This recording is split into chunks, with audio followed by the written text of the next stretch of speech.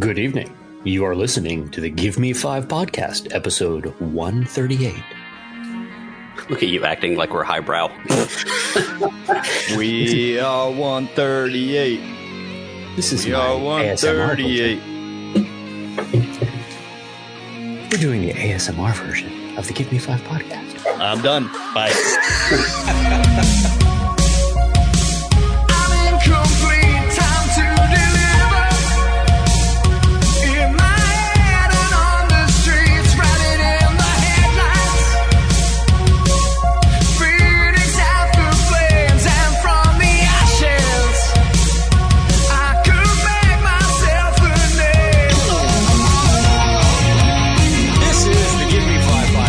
Semi-entertaining show about some very entertaining things. We talk about things like pop culture, nostalgia, movies, music, video games, whatever the hell we want to talk about. And tonight, there may be a Kirwin sighting. Maybe. Hush.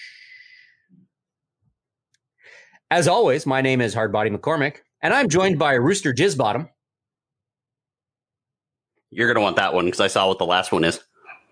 That's you, Jimmy. You definitely want that one. Hi, thank you. Awesome. Appreciate that. Hello. We are and 138. Man who once fought a hobo because he, quote unquote, finished too quickly. Hey, look. I paid $3 for that. I want to get the most for my money. Oh, this week we're going to talk about the Blumhouse movie Sweetheart, as well as the 1980 monster movie Alligator. Alligator. Finally saw it. I've read like 3 books about it recently. Finally saw it. You read 3 books about a made-for-TV movie that came out in 1980. Did this happen? Was released in the theaters. Oh, was it? It had it a very television introduction. I'm sorry. Well, that changes everything. That's right. I had to search a little bit to find budgetary information, but I found some. Mm-hmm. Guys, this is a review show, and there will probably be spoilers. We will try to avoid any major twists. So, for example, Sweetheart. Definitely. Yes, but dear. A movie, yes, a movie that is, it came out in 1980. You've been warned. And what's funny about the movie Alligator free on YouTube is everyone knows the story of the movie Alligator, even if they didn't know it was actually from a movie, which we will talk about. It's almost shot for shot from another movie. Well, I'm not even talking about that. I'm talking about like the idea of alligators in the sewer. Everyone's yeah. So let's talk about some news here, gentlefolk. I think there's a little bit, and I do believe our podcast has struck again. Twice this week. But let's talk about the first of all, the non-actual death one. Oh God. Well, I mean, it's kind of a death. I mean, I think I feel personally responsible. So just last week, if you listened, if you listen to 137, we've talked about the Segway. Rob made a Segway joke even. And then I believe he followed up with, are those things even exist? At which point I went on a deep dive on their website to see what the Segway website was offering. The vehicle of the future. And both Jimmy and Rob were like, yeah, it's dead. And I was like, no, it isn't. There was a situation. There was a pause. The show went off the rails. And then just yesterday, they announced the Segway is officially dead. I killed it. The company has been sold to a Chinese company. So the Segways will be not as produced as well as they were. They will probably be made of like lead and COVID-19. Yeah, be toxic to touch and whatnot, and burst into flames like those little hoverboard things. But the Segway was supposed to be the wave of the future. And then it wasn't, because they announced it as being the wave of the future. Then they're like, look, it's this goofy scooter that only tourists use when they're going around like historical areas. But rest in peace, and Segway. They get pointed and laughed at. Yeah. Or mall security guards. Yeah, mall security guards who also get pointed at, laughed at. Paul Blart. So that was one. The other one, this was not necessarily on the podcast, but it was sort of related. We talked about his work recently. We talked about his work fairly recently, like back in March. But the other day, I was actually talking with a listener of the podcast, and we were listening You've just been ninja'd. I have been ninja. There's a small human behind me. Hello, buddy. Hello. Okay, recording. So anyway, I was talking. There's a child now in the room. Sorry, listeners. Hello. Okay, boy, go. Okay, they know you're here. Okay, go away. Love you. Sleep well. Good phone, Daddy. Anyway, on that note, we were listening to some music out on Father's Day out at the pool, and I put on the 80s channel, and and St. Elmo's Fire came on. We were talking about various 80s movies. We of course talked about The Breakfast Club, or St. Elmo's Fire rather, and then Joel Schumacher came up, and we were talking about how Joel Schumacher ruined Batman because of Bat Nipples. Totally. Yeah, and Batman and Robin. I actually like Batman Forever. That was largely because of Jim Carrey chewing up scenery. Yeah. Well, Batman Forever wasn't nearly as bad as that abomination Batman and Robin. That, in my opinion, that's still one of the worst movies ever made. Yeah, it pretty much was. It actually, like, it didn't ruin careers necessarily, but it definitely did not help Schwarzenegger. It didn't help Chris O'Donnell. It didn't help Schwarzenegger. Didn't need help. Yeah, Chris O'Donnell. Where'd that guy go? He's now. He actually was on the spinoff of Grey's Anatomy, I believe. And it definitely killed the franchise for a while, though. It did. So it was just not good. It was tone. I want to say tone deaf. It was tone deaf to what the fans of that franchise want. But anyway, the reason why we're talking about him is I was talking about him the other day, and he apparently died. He was 80 years old, so he did live a nice long life. But I was give and take on some of his work. I like some of his 80s stuff, but like some of the stuff, obviously Lost Boys, which we talk about a lot. Oh, yeah, like that. Probably the best vampire movie ever made. But like when he tried to get edgy in the 90s, because like Fight Club changed the way movies were seen, in Seven, like he did that 88 millimeter or 8 millimeter movie, the snuff film movie. Yeah, that was Nick Cage. Nick Cage, yeah. But he directed that, and it was like, it tried to be edgy, but it wasn't edgy. Like you could tell that it was directed by someone that was like a mainstream director, because you never felt skeeved out by it. Whereas like when you saw something like Seven, you kind of felt like dirty after you left the theater. But he was groundbreaking, and he passed away. So rest in peace, and condolences to his friends and family who are definitely not listening to this podcast. Yeah, absolutely. We apologize deeply for talking about you. So on that note, I think we should talk about politics more. Hell no. I believe Jimmy's trying to off people with our words. Yeah. Oh. Well, you know what? Actually, I might be okay with that. But we have to casually say, like, it can't be our main topic. It has to be like something casual. So.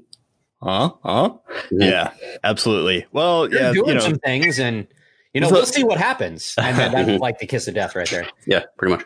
Bummer. Absolutely, and fuck cancer. Yes. 1,000 million times over. Got a little news myself, you guys. An album that I was not a fan of when it came out. I can remember exactly where I was when it came out.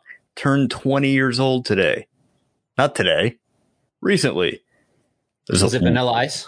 No. That's way more recent than that. Older. More recent than that, though. Still. I'm trying to guess what it was. 20 years ago, so that was 2000, 2001? Oh, come on. Okay, what big album came out in 2000? That was when the Backstreet Boys and stuff were big, but I'm not sure. What was it? It was totally the Backstreet Boys. It was, drumroll please. Thank you. White Pony by the Deftones. Oh, yes. Okay. Yeah, 20 years old, Rob. I am absolutely 1,000% sure you have heard tracks from this album. This album, the as I've said many times, this album is the album version of a heroin overdose. Like, it sounds like a heroin overdose, but it's good. It's an absolutely good heroin overdose. Yeah, it's an absolutely incredible album, a hard rock band that really grew up with this album, and it turned 20 years old. I was in Mr. Wong's graphic design class in high school, and I fought it. The title, the main track, Change in the House of Flies, I hated it, but it has grown on me, and every time I hear it now, I get goose flesh. I'm getting goose flesh talking about it right now. Got some other really cool news. Rob, do you have some? Would you like to go ahead? Well, there was a new video game trailer. Is that what you were referring to? Oh, no, just in general. Oh, I thought you were cueing me. No, yet. No, but I did watch what you were talking about. There was a new trailer dropped for a game coming out called Star Wars Squadrons. Now, I'm not quite that familiar. I think Greg is a little bit more familiar with the supposed gameplay, but one of the big announcements for Star Wars Squadrons was that, one, the game, thank you, Jesus, will be finished when they released it. However, Jesus will not be a playable character. So far, that'll be a DLC. Yeah. You have to download Jesus. Y'all need to download Jesus. That's the title of the episode. You can talk about him because he's already dead. Y'all need to download Jesus. Wow. But the game will be 100% finished at release, which is a refreshing change from a lot of games nowadays. But there will also be no loot boxes / microtransactions in the game. Yay. Yeah, you can earn things for the game by playing. It looks, at least the earnings part, not the gameplay. So it is a flying attack game. It looks sort of like what was that big flying game on the PCs back in the day? Space Commander, Star Commander, Wing Commander. Yeah, Wing Commander. Looks like that, but way more fast paced. Ace Combat. I'm sure there will be a third person view. And it's completely compatible, or it's supposed to be completely compatible with VR, which I'm actually really interested to see how that's going to look and how that's going to function. Yeah. So it's got, it's that, you basically be the rebels or the Empire. You fight other ships, you fight giant capital ships, you fight Star Destroyers, et cetera, et cetera. It is due out on October 2nd of 2020. So it's shit. What? Well, the only problem with that is going to be, one, whether or not it's compatible with the PS5, which is due out holiday of 2020. And two, whether or not the VR system is going to be compatible with the PlayStation 5. Because I don't know that I want to make the investment in a VR system if I'm just going to get a PS5 coming up when it comes out. Yeah, because it says it's available. It's going to be Microsoft Windows, PlayStation 4, and Xbox One. But I thought the PlayStation 5 is going to play PlayStation 4 games, if I remember. But that doesn't mean that the peripherals are going to function on it as well, like the controllers, the headsets, the VR, all of that stuff. Because I don't have the VR system yet. So if I'm going to get a VR system, I'm going to get it for the PS5. I'm not going to invest in the VR system for the PS4 if it doesn't function with the PS5. Yeah, so we'll have to keep an eye on that one. They'll have to fucking drag us kicking and screaming out of Arcade Monsters.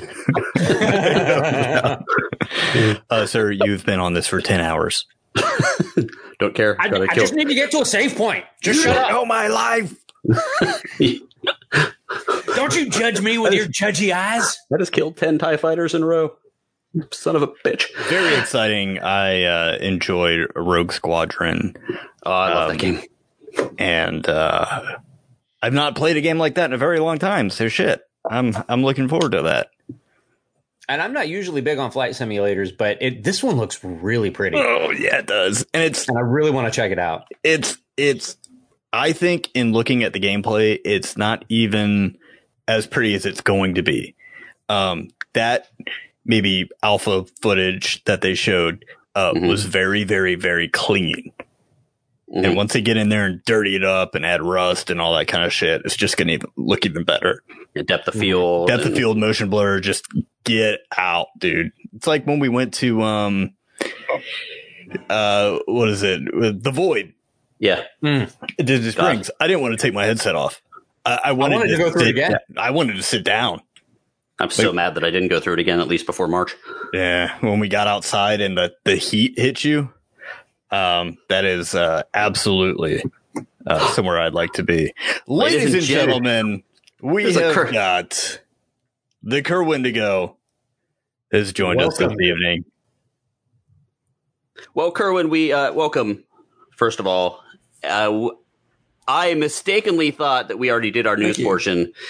Jimmy angrily told me that I was wrong. Very angrily, and he's sitting there with a scowl on his face like, how dare you, you piece of crap. He said naughty words. He did. Naughty words.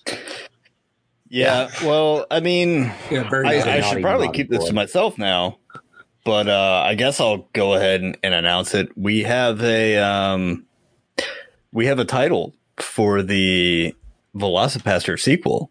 Ooh. Do tell. Yes. I was wrong. You sure were. Ooh. That's some crazy lightning. That's not the name of it. Sorry, that was a little intense. There's the thunder, and there goes my dog. It just got to me. Yep. Well, we live approximately 5 seconds away from each other, thunder-wise. All right, there we go. Hopefully it fucks off really soon. The Velocipaster is getting a spiritual sequel.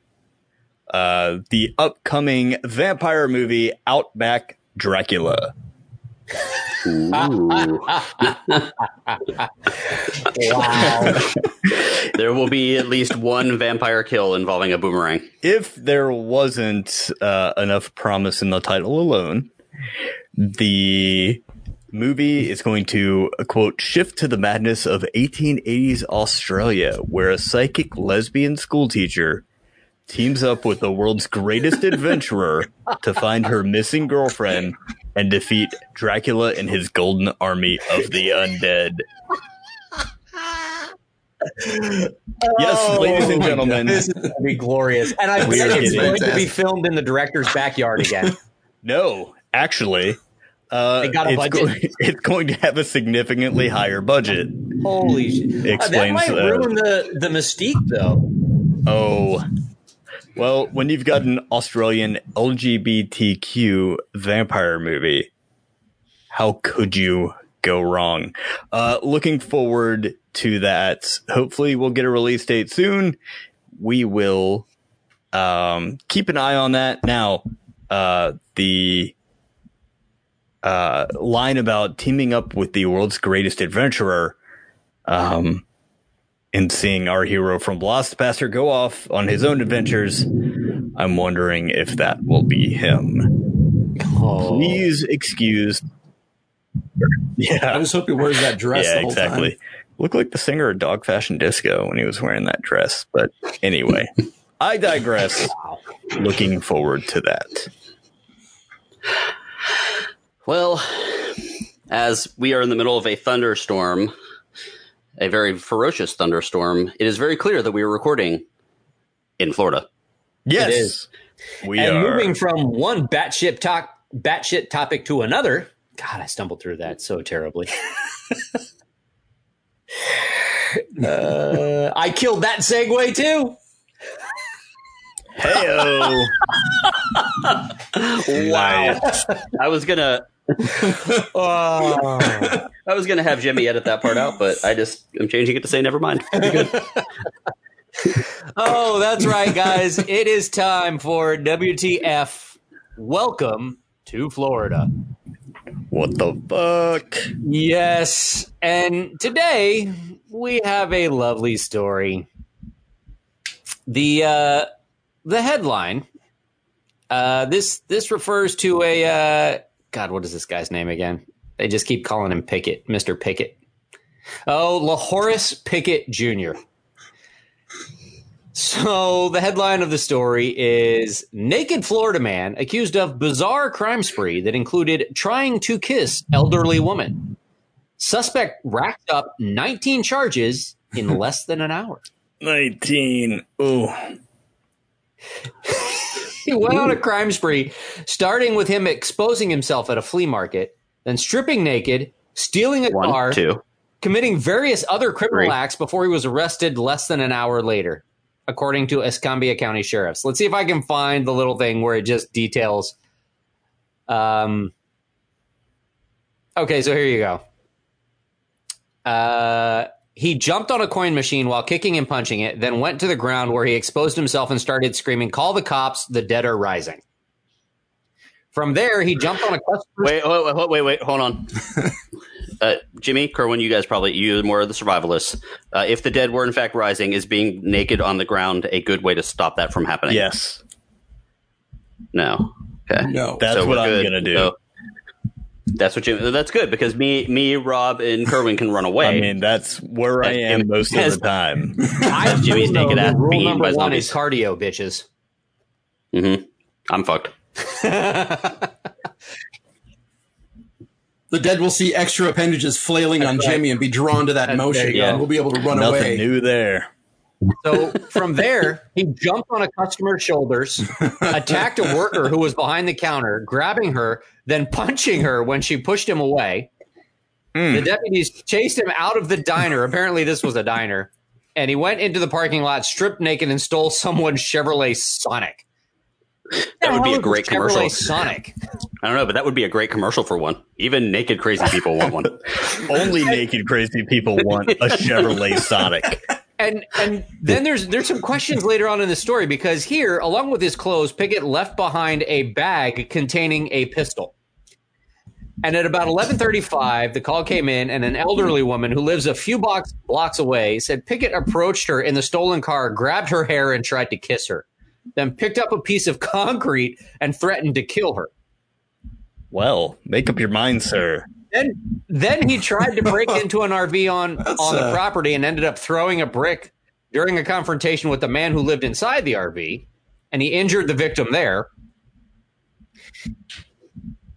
There was a man living inside the RV? Well, no, it was probably property? an RV park or something like that.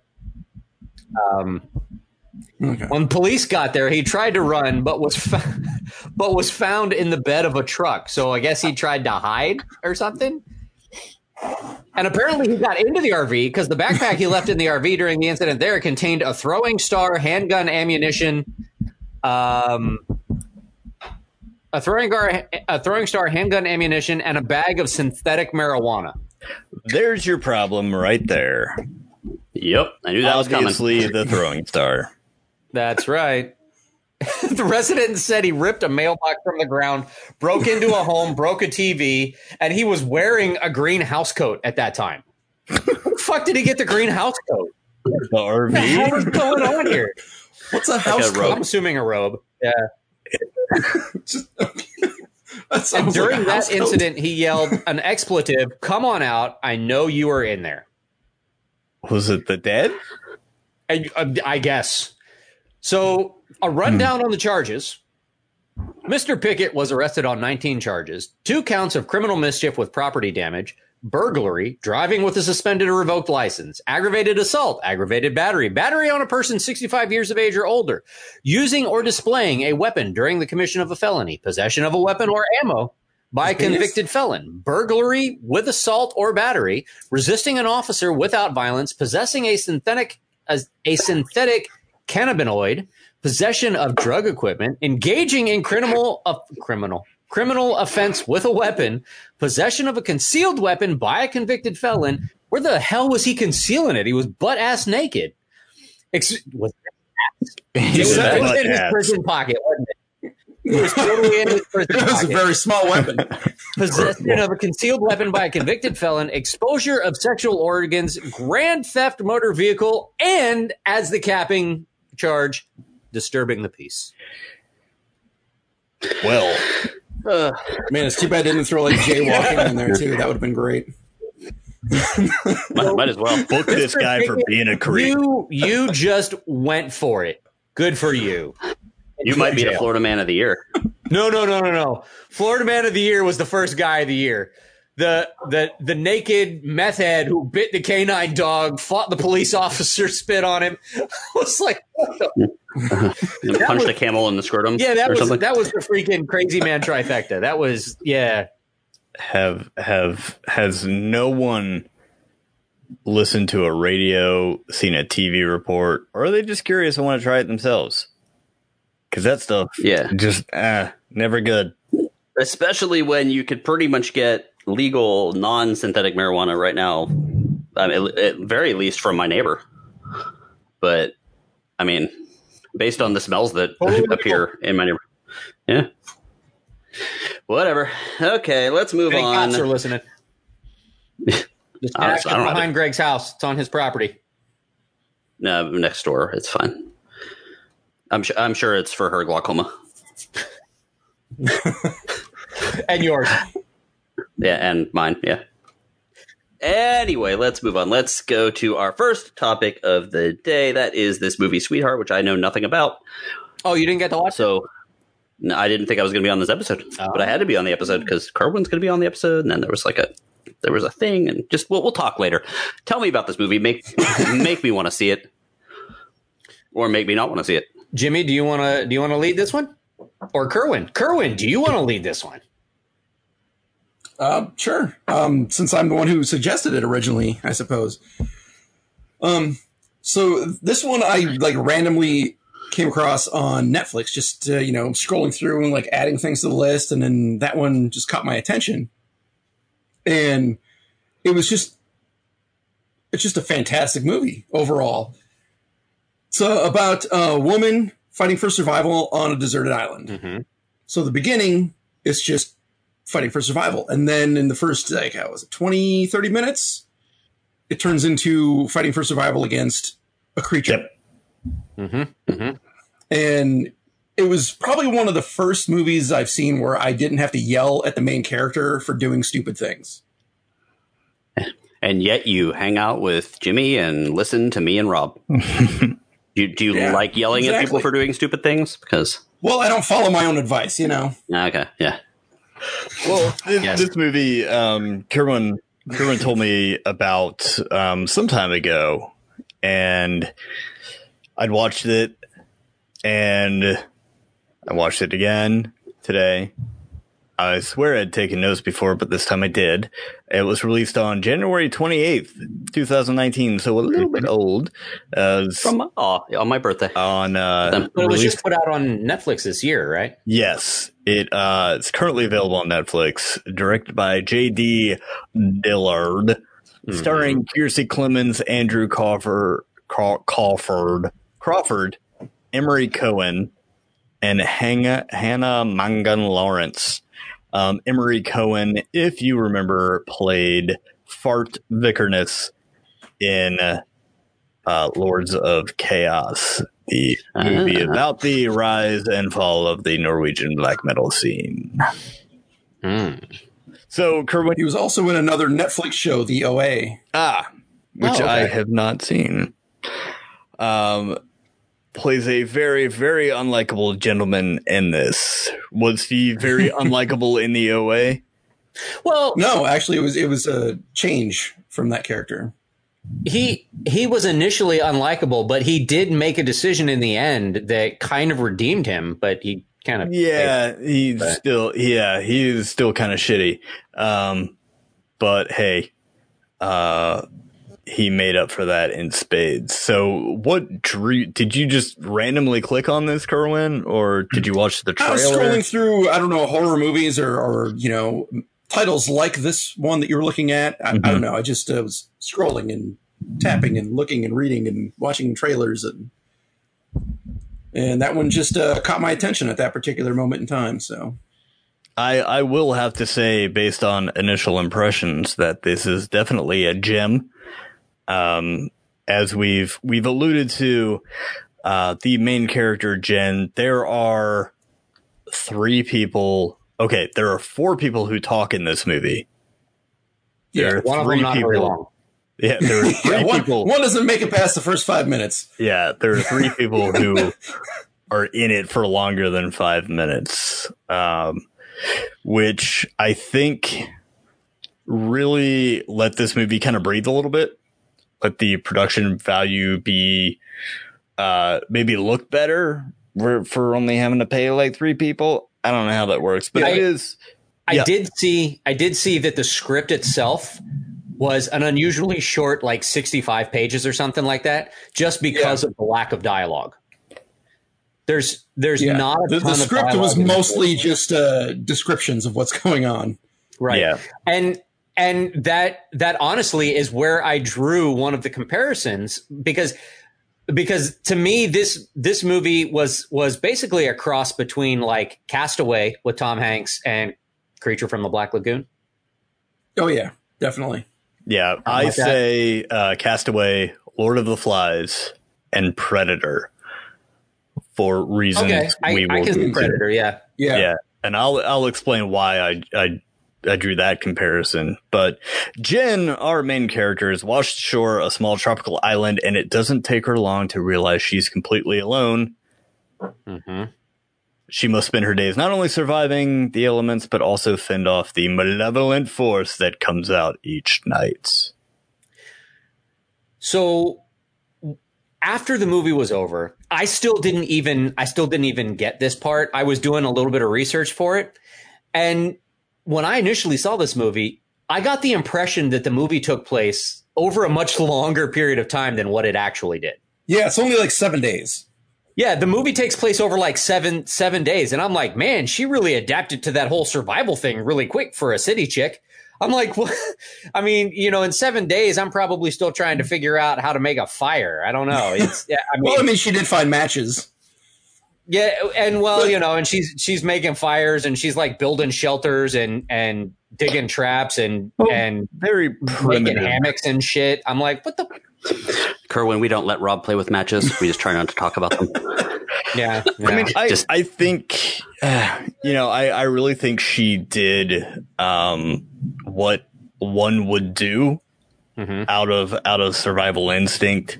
I think we all know that you should seek shelter, find food, and hydrate. Yeah. Well, looking at it from someone who loves the outdoors and likes the survival stuff, I'm watching and going, oh man, you should try this. Or you should be doing like that, because I have more in-depth knowledge. But then you think, like you said, she's like a city girl, like coming out there. And I think she adapted really well, considering that she probably saw a lot of movies, TV shows. Just you think of the average person who doesn't know much about outdoors, and they find some stuff, they can bring stuff together if they're intelligent enough to adapt to that situation. She got really good really fast at that whole spearfishing thing. And I'm like, I mean, she didn't even try it without the bait. I mean, she's like, oh yeah, I need to make bait. Of course I need to make bait. So she's like pulling all these little minnows and mashing them up and then chumming the water. And I'm like, okay. And that's kind of what made me think that it was longer than what it was, because I mean, she's like using these techniques and I'm like, man, I wouldn't have fucking thought of that. Well, if they, I feel like if they put something like that in there, it would have made the movie 2 hours long. Right. Well, and the thing is because one of the things that I wrote in my notes is that I'm kind of torn on this, because for a 7-day stretch in a monster movie is an eternity. I mean, that's forever, because monster movies are so high intensity, just in your face. Oh my God, what's going on? What's going on? What's going on?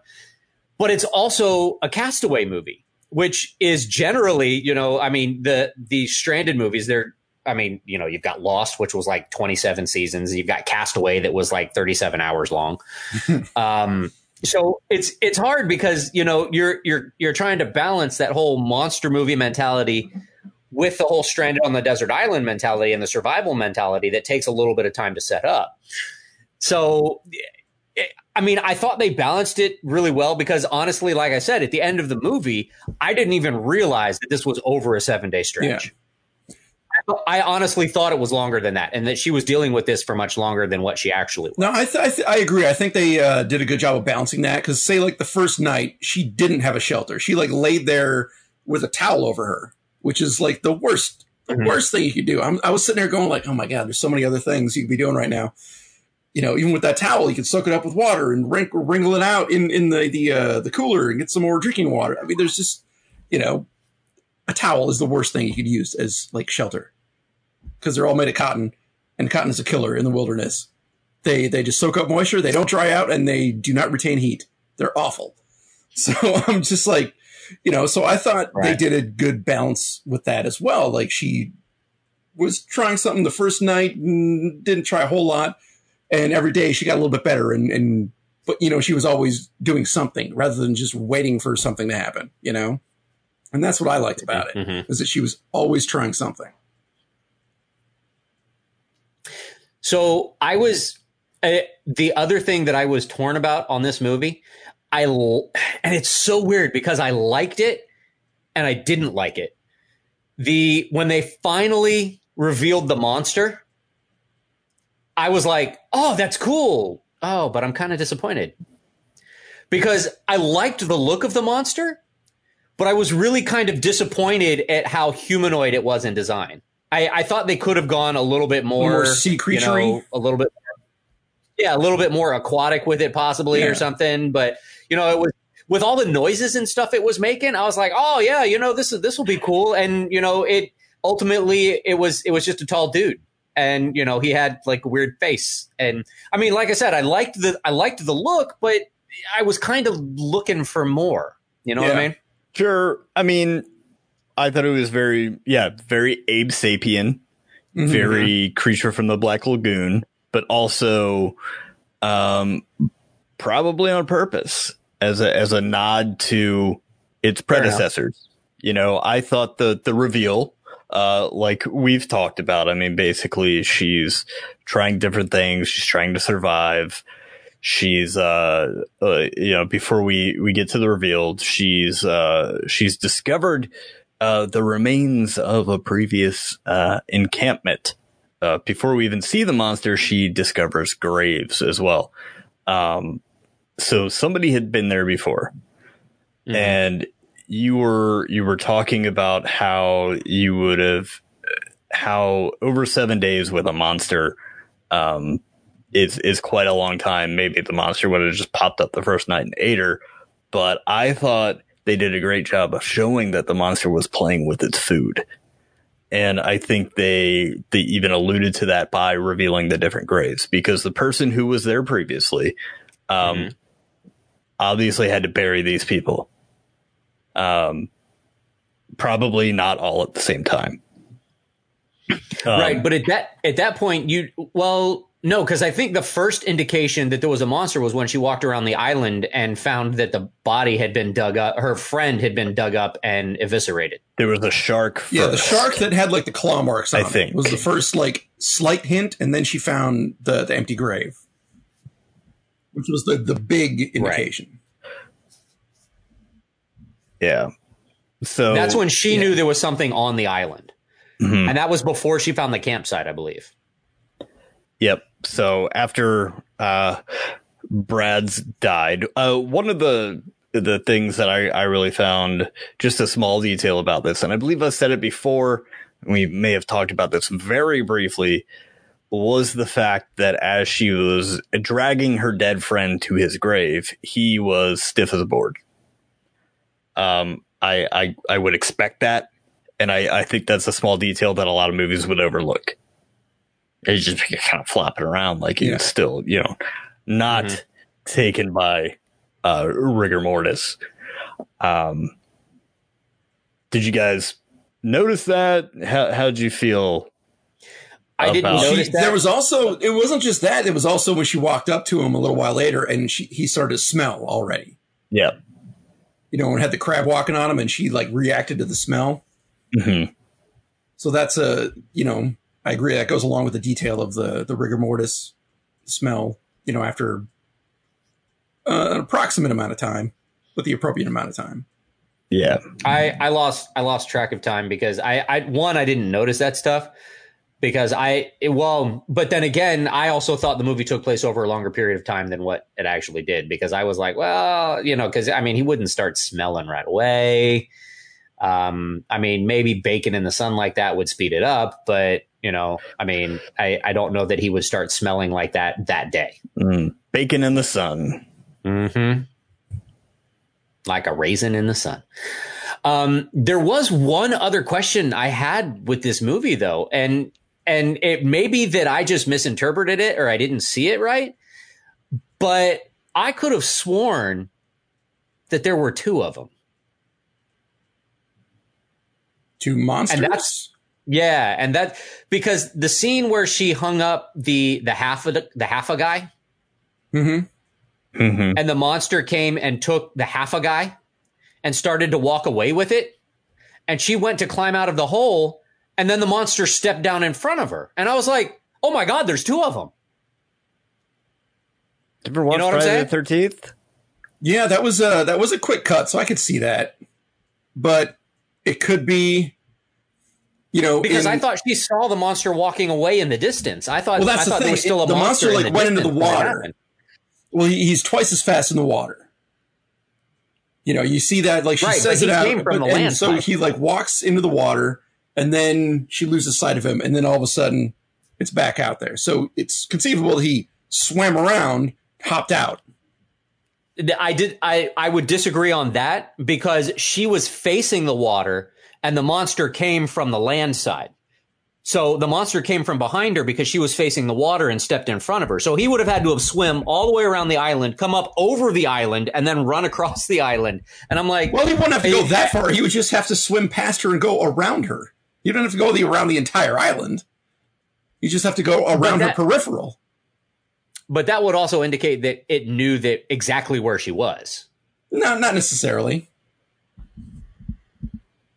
I don't think I didn't get any implication that there were two monsters.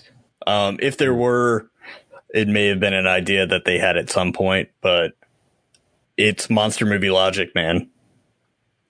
You know? Yeah, I mean, same thing when he was rolling the tree around.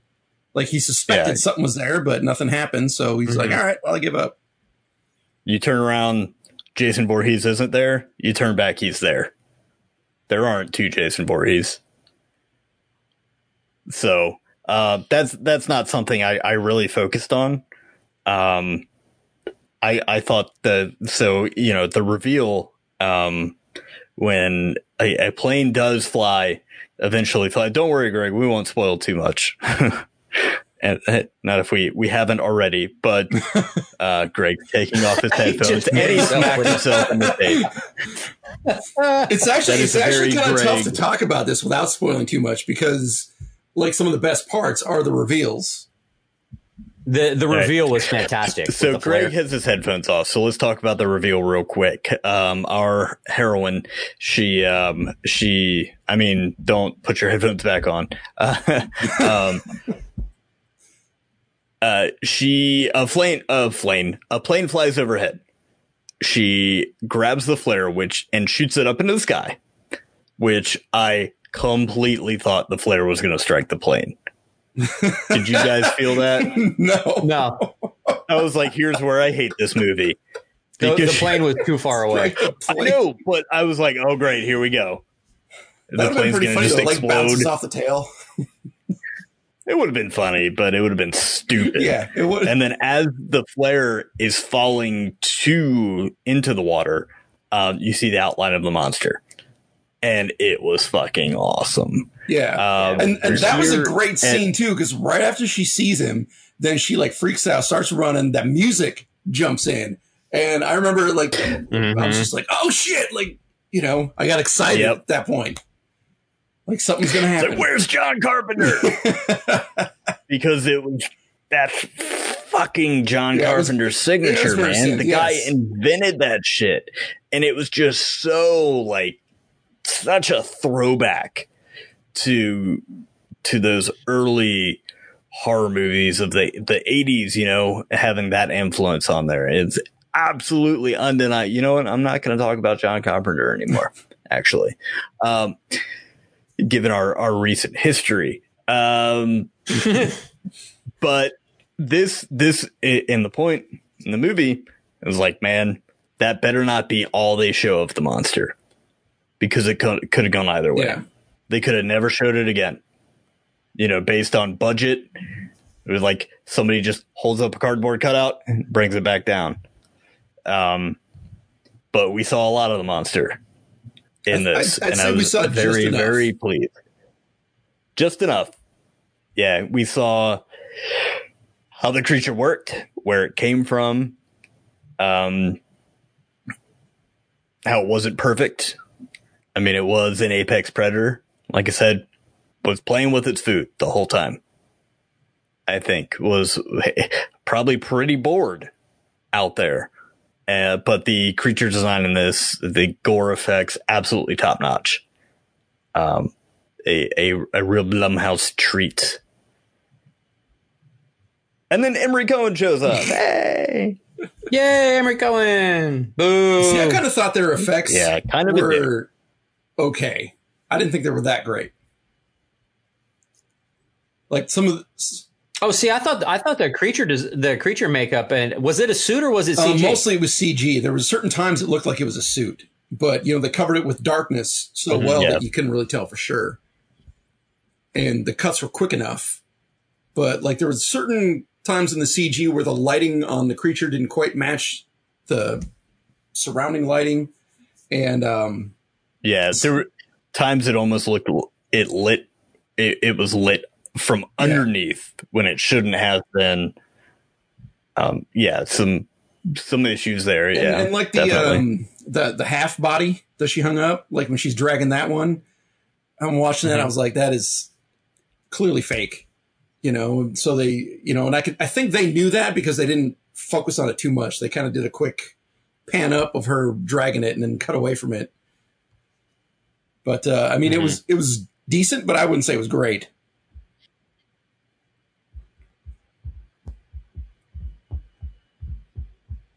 Excellent. So would you recommend the movie? Oh, definitely. I already did. He did. You recommended it to us, and we watched it. And then, Jimmy, would you recommend the movie? What were you going to say, Kirwin? Say, like, aside from like me thinking the effects are maybe good but not great, I thought the story was awesome. I thought just the plot was simple but done so well.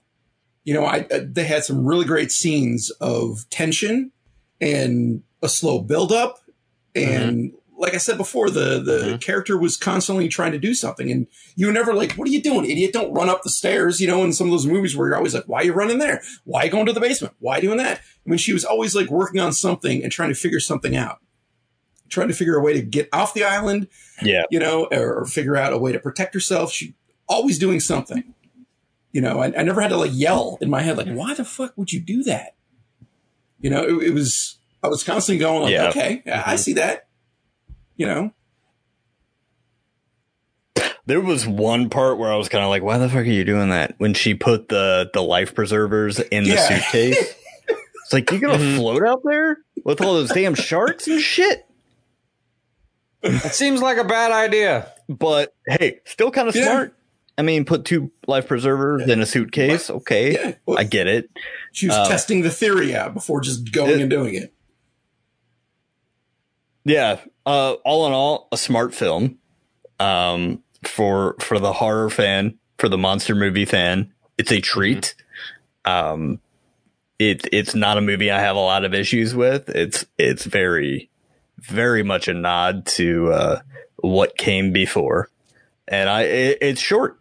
It's not a super long movie. I didn't get bored. Moved along at the right pace. The monster was super cool, and it I think it ended pretty appropriately. Without spoiling it. It didn't make me go, why are you again, it's I was more like, yeah, exactly.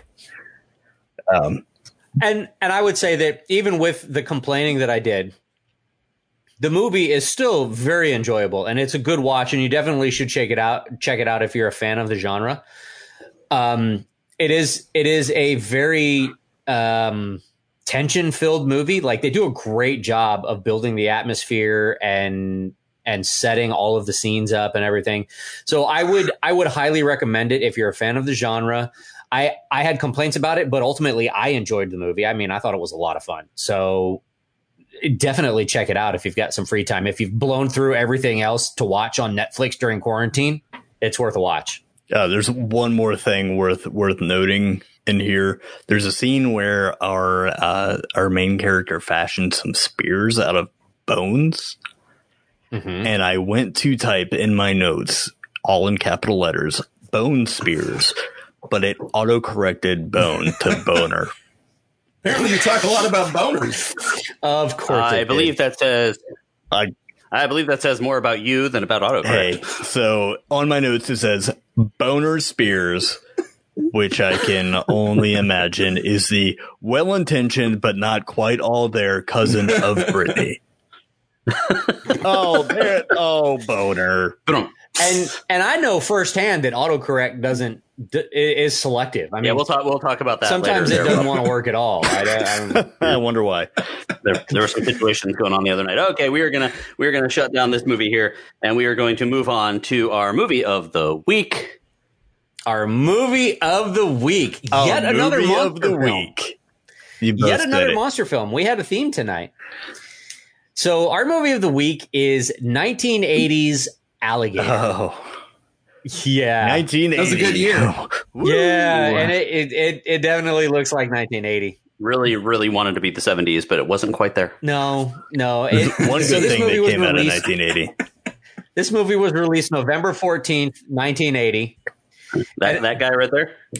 It actually had a budget of $1.75 million and pulled in $6.459 million. No so shit. It actually made its money back. Nothing else to do but cocaine. Yeah, exactly. You know. So it was directed by Louis Teague, and the main stars are Robert Forster and Robin Riker. It's also got Michael Vigazzo in it. I don't know who any of those fucking people are.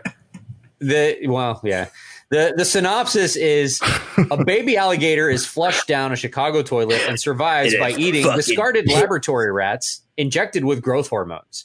The small reptile grows gigantic, escapes the city sewers, and goes on a rampage. Splinter. Oh, man. How often did you hear this urban legend growing up, by the way?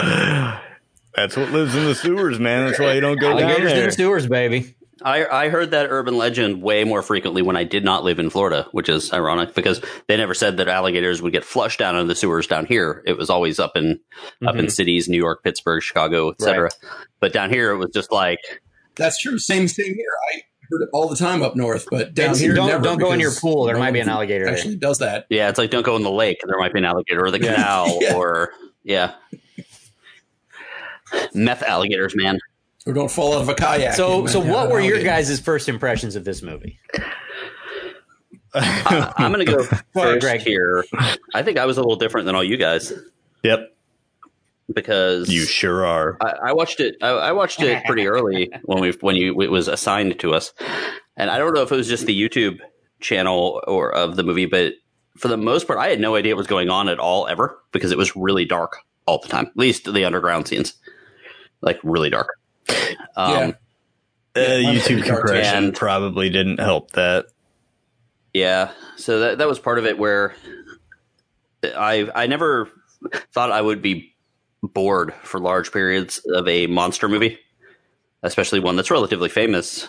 But there was a lot of times where I drifted off, and then had to go back and watch it again, or I was not startled awake so much as just oh wait, who are these people? Why are we focusing on them? And I think I wanted more from a movie I heard that much about. Now this is of course taking into account when it was made, although that never happened to me with things like Jaws or oddly enough Frogs. Oh, I thought we were going straight for another Frogs with the very opening scene where it zooms out from an alligator. I'm like, oh, great. This footage is going to look completely different than all the other footage in this movie. But no, I was pleasantly surprised when the camera backs away. Gentleman, he's alligator wrestling, which is a thing that he didn't even get that far. I think he was just alligator poking. And then got bit. He just stumbled over a log. Yeah.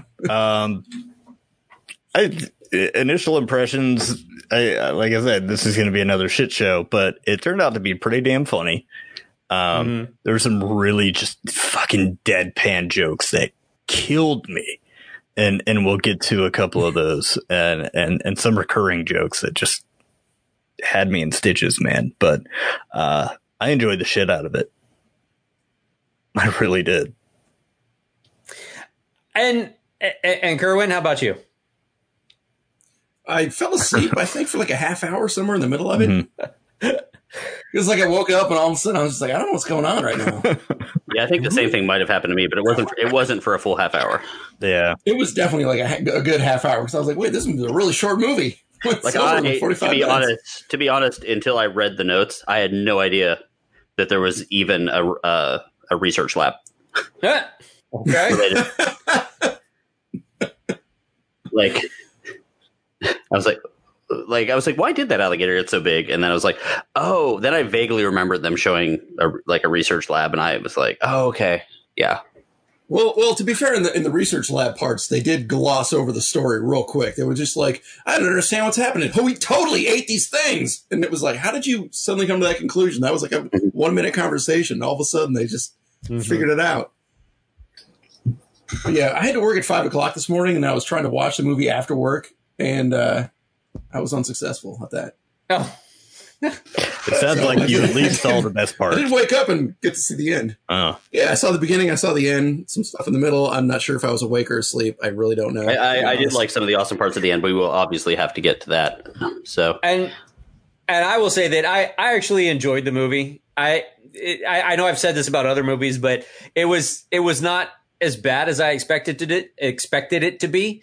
And being that it was shot in 1980, there were actually a bunch of things that I thought they did really well. Especially since considering when it was made. Like I thought the scenes where they did the miniatures for the scenes where they filmed the live alligator to make it seem bigger than it was, I thought they were really well shot. Yeah. And I was like, oh man, that's perfect. It really shows, and it was fairly consistent with how big they wanted the alligator to appear. Yeah. So I really appreciated that when I watched it too. I was like, those miniature scenes were really good. I enjoyed those. They did a pretty good job with that. Much better than Night of the Lepus. Which we had to watch at some point. Oh God, yes. I'm a little bit giant monstered out for a little while, but I actually have Night of the Lepus on DVD. I don't know why. Wow. I have no idea why I have it. One of those purchases. And so I like, first of all, we talk about Florida Man. I do like the fact that she bought the main girl buys this alligator at a tourist shop in Orlando or in Florida. I don't know if it's Orlando, but I think it's funny because 3 miles from my house, there's a miniature golf course teeming with children that allows you to feed the alligators. And it's shit. And it's so much fun. Like they give you freeze dried chicken and like I don't a little care about that. stick. I love the golf feeding course. the children to the alligators. Yes. Yeah, you can feed children. And I love how the staff is just like, they're like, oh, did you solve the mystery of the ruins? And you're like, yeah, the answer's 6. And they're like, here's a scratch off card. You get 25% off your next game. You'd be totally fucking wrong. Like, yeah, it's 5. I'm pretty sure I found a spear in a hat. They're like, congratulations, explorer. Anyway. And but they give you these same people are also in charge of the safety of a pit full of alligators right near children. And they give you like a little clip on the end of a rope with like a stick, and you get to clip the chicken into it and feed them. And it's like an orgy of violence with these little like alligators. Yeah. And I can kind of see why, like, how that's sort of ridiculous and something that like someone from up north would be like, oh, this is awesome. I'm going to bring an alligator home with me. It was so funny to me that they were like, let her buy this little pet alligator after they just saw it maul this dude at the show.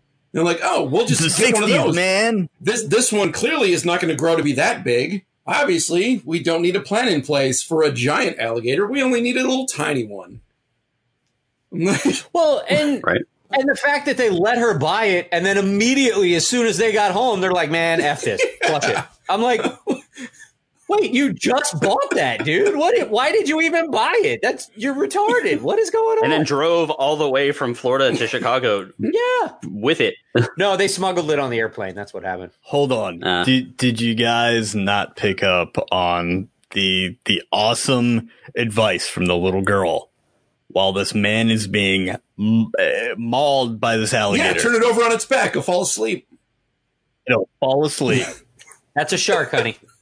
Just turn it over on its back. It's alligators too. I was like, man, this girl knows everything. She's also, her mom's like, oh, I can't stand the fake blood. Oh, it's real, Mom. It's like, damn, this chick is an expert on everything. Just good luck turning the alligator on its back. Yeah, especially when it's mauling a dude. Also, if you flip Kirwin, over onto his back, he falls right asleep too. But that's more a result of his 5 o'clock a.m. wake up times for work. You got to rub his belly. Yeah, you got to rub his belly. Yeah. No, but that alligator thing actually is true. It does flood the brain with blood. That's what I do that in my spare time. I go flip alligators onto their back. I'd like to watch that. But I gotta imagine that that's not all that easy to do with a full size alligator whose main method of killing shit is called a death roll. Yeah. So the alligator is perfectly familiar with rolling its being on his back. around. Does it just? I've never seen an alligator in a death roll go upside down and just fall asleep. Yeah, well, that's the thing. On land, they're very heavy. You can't just flip it over. They weigh hundreds of pounds. For the tonic,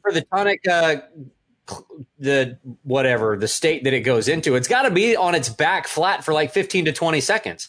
Good effing luck with a full-grown alligator trying to roll it over on its back, rub its belly to get Next time we find a full-size alligator, I'll show you people. Okay, please do. I want to watch. I'm going to film that shit.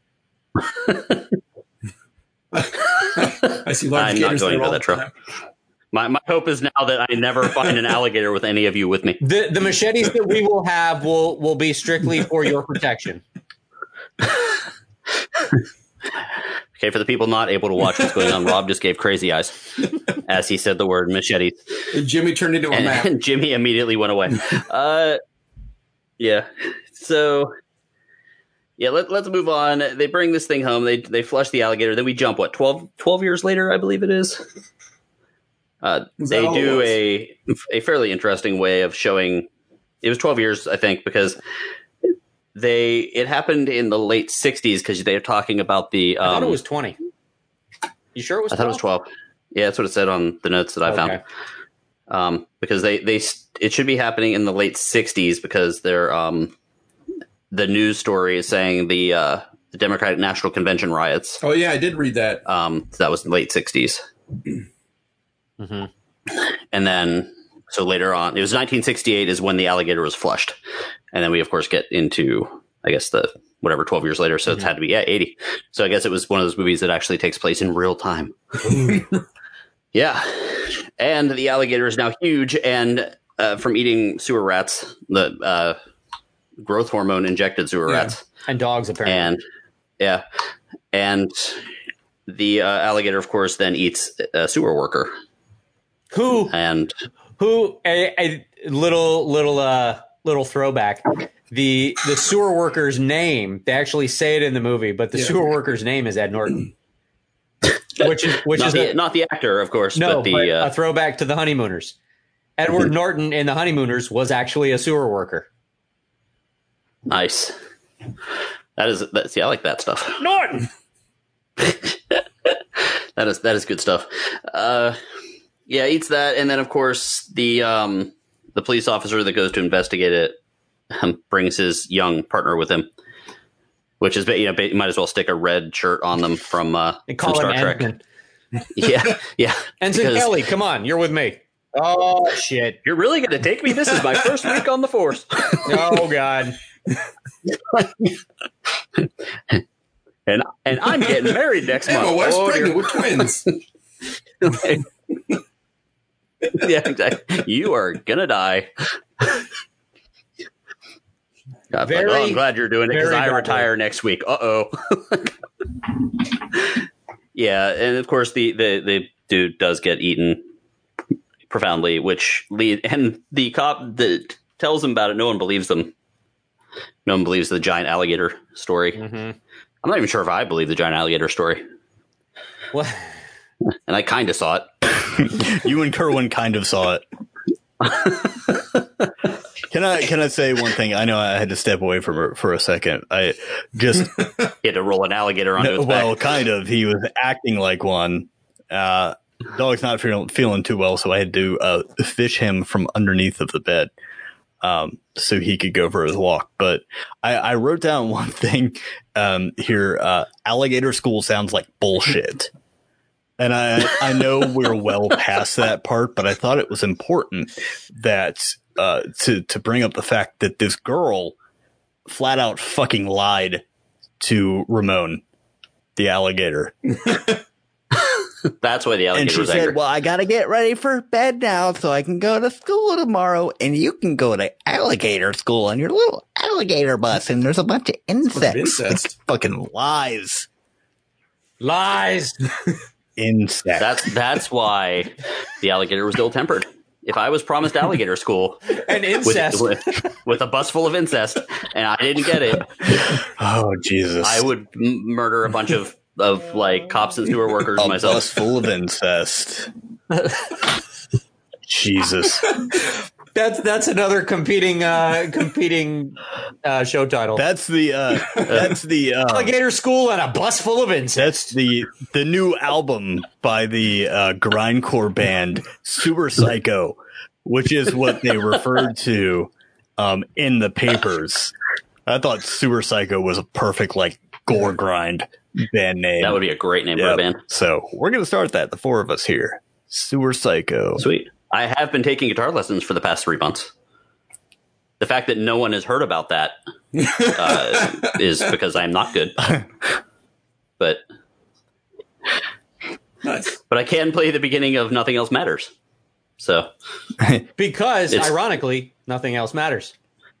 because it's literally 4 strings without There a, you go. the dun, dun, yeah, whatever. I'm not doing that. Okay, so Do it. we are Get your fucking guitar Yeah. out. Even No, better. no one wants to hear that. I'm terrible. I'm not good. You brought it up.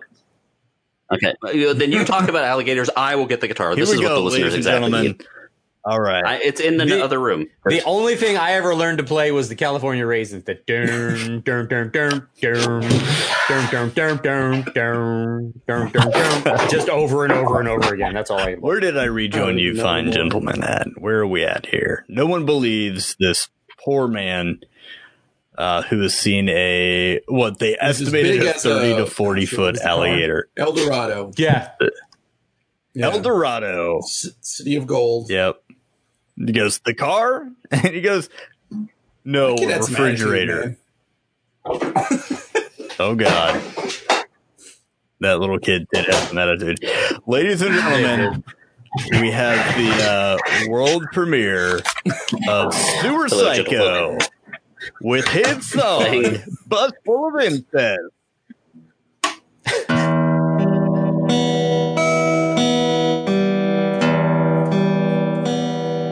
All right. All There you right, ladies and gentlemen, give it up for Sewer Psycho. And my one chord. All There you right, well done, sir.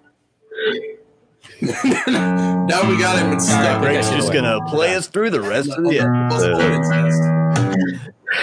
Greg's gonna That play his was, guitar, and I'm gonna talk to you in the Spanish that I've learned Oy for the vey. past 3 months. I didn't say it was. I don't believe that's Spanish. yo soy Ay, Dios abajo mío. con eso. Yo soy abajo con eso. Por el amor de Dios. Be like the was it the WTF Mark Maron podcast where he plays a guitar song at the end of it? Why? I'll do it Con poorly. cortes, pares de zapatos. Yeah. Okay, let's go back to the alligators here. I did like some of the interesting facts. Did you see? Well, like Robert Forster is actually a pretty big star that ended up in He was this. like Is that the guy that looked like Milton Chief. Berle?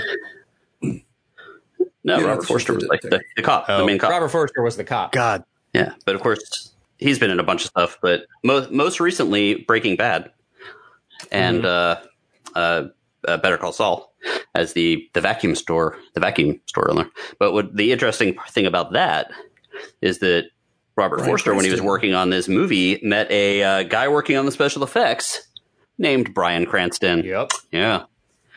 And I read Bryan Cranston's book, and he talks about this. I'm not sure if that's the reason why Forster got put on Breaking Bad, because he was perfectly cast in that. But when Robert Forster died back in October of 2019, that was what Bryan Cranston said. He was like, "We actually met many years ago on the set of this movie." That's amazing. So I thought that was kind of interesting. That's awesome.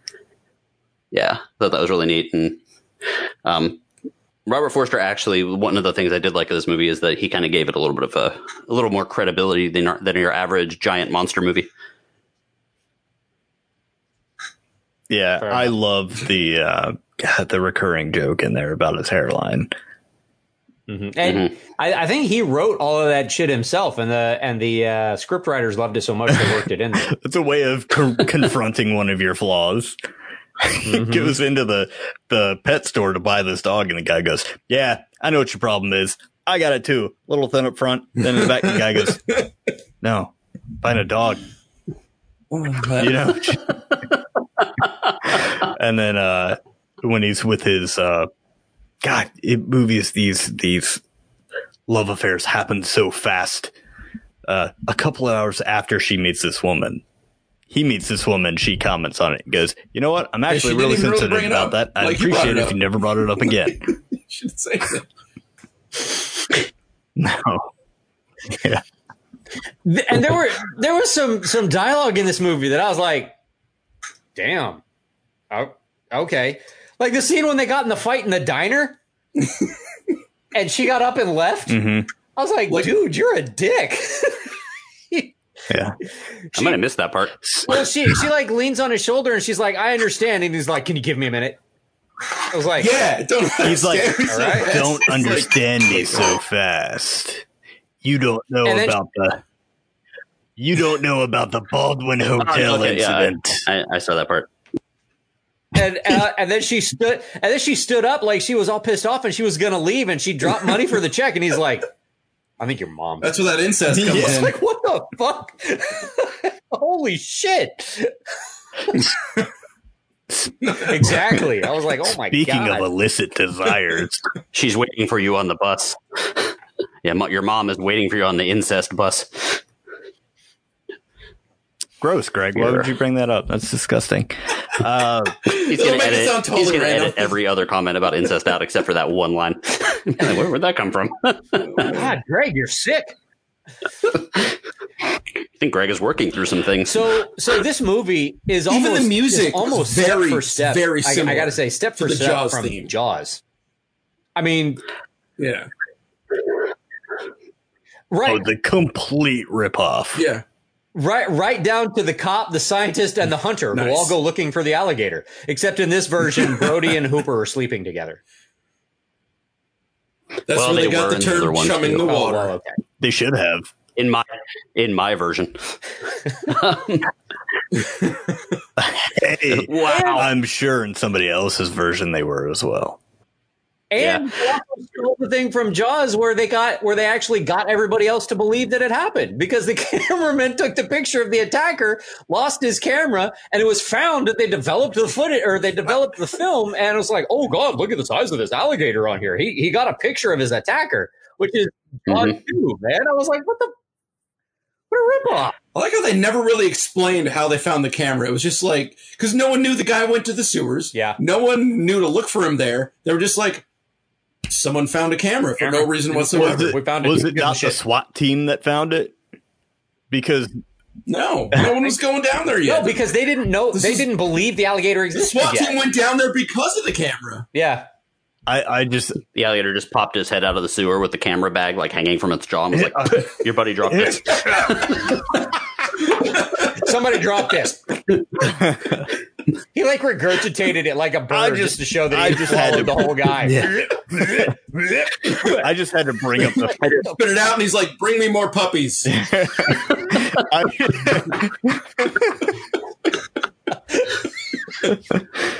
Drop some more dogs down here. This movie would have been so much better if the alligator could Drop talk. some more dogs with stupid ass names down here, like Kathy. So, mentioned the pet store owner earlier. Did anyone else really enjoy his Donald Trumping down the ramp with the grocery cart full of dead animals? But I didn't. That I actually did miss it as well. Was he having a hard time navigating said ramp? Was it slick like an ice skating rink? Shuffling down just very carefully, and I'm like, why are you pushing a shopping cart with that? You're just throwing them over the side. You took a lot of effort to get that.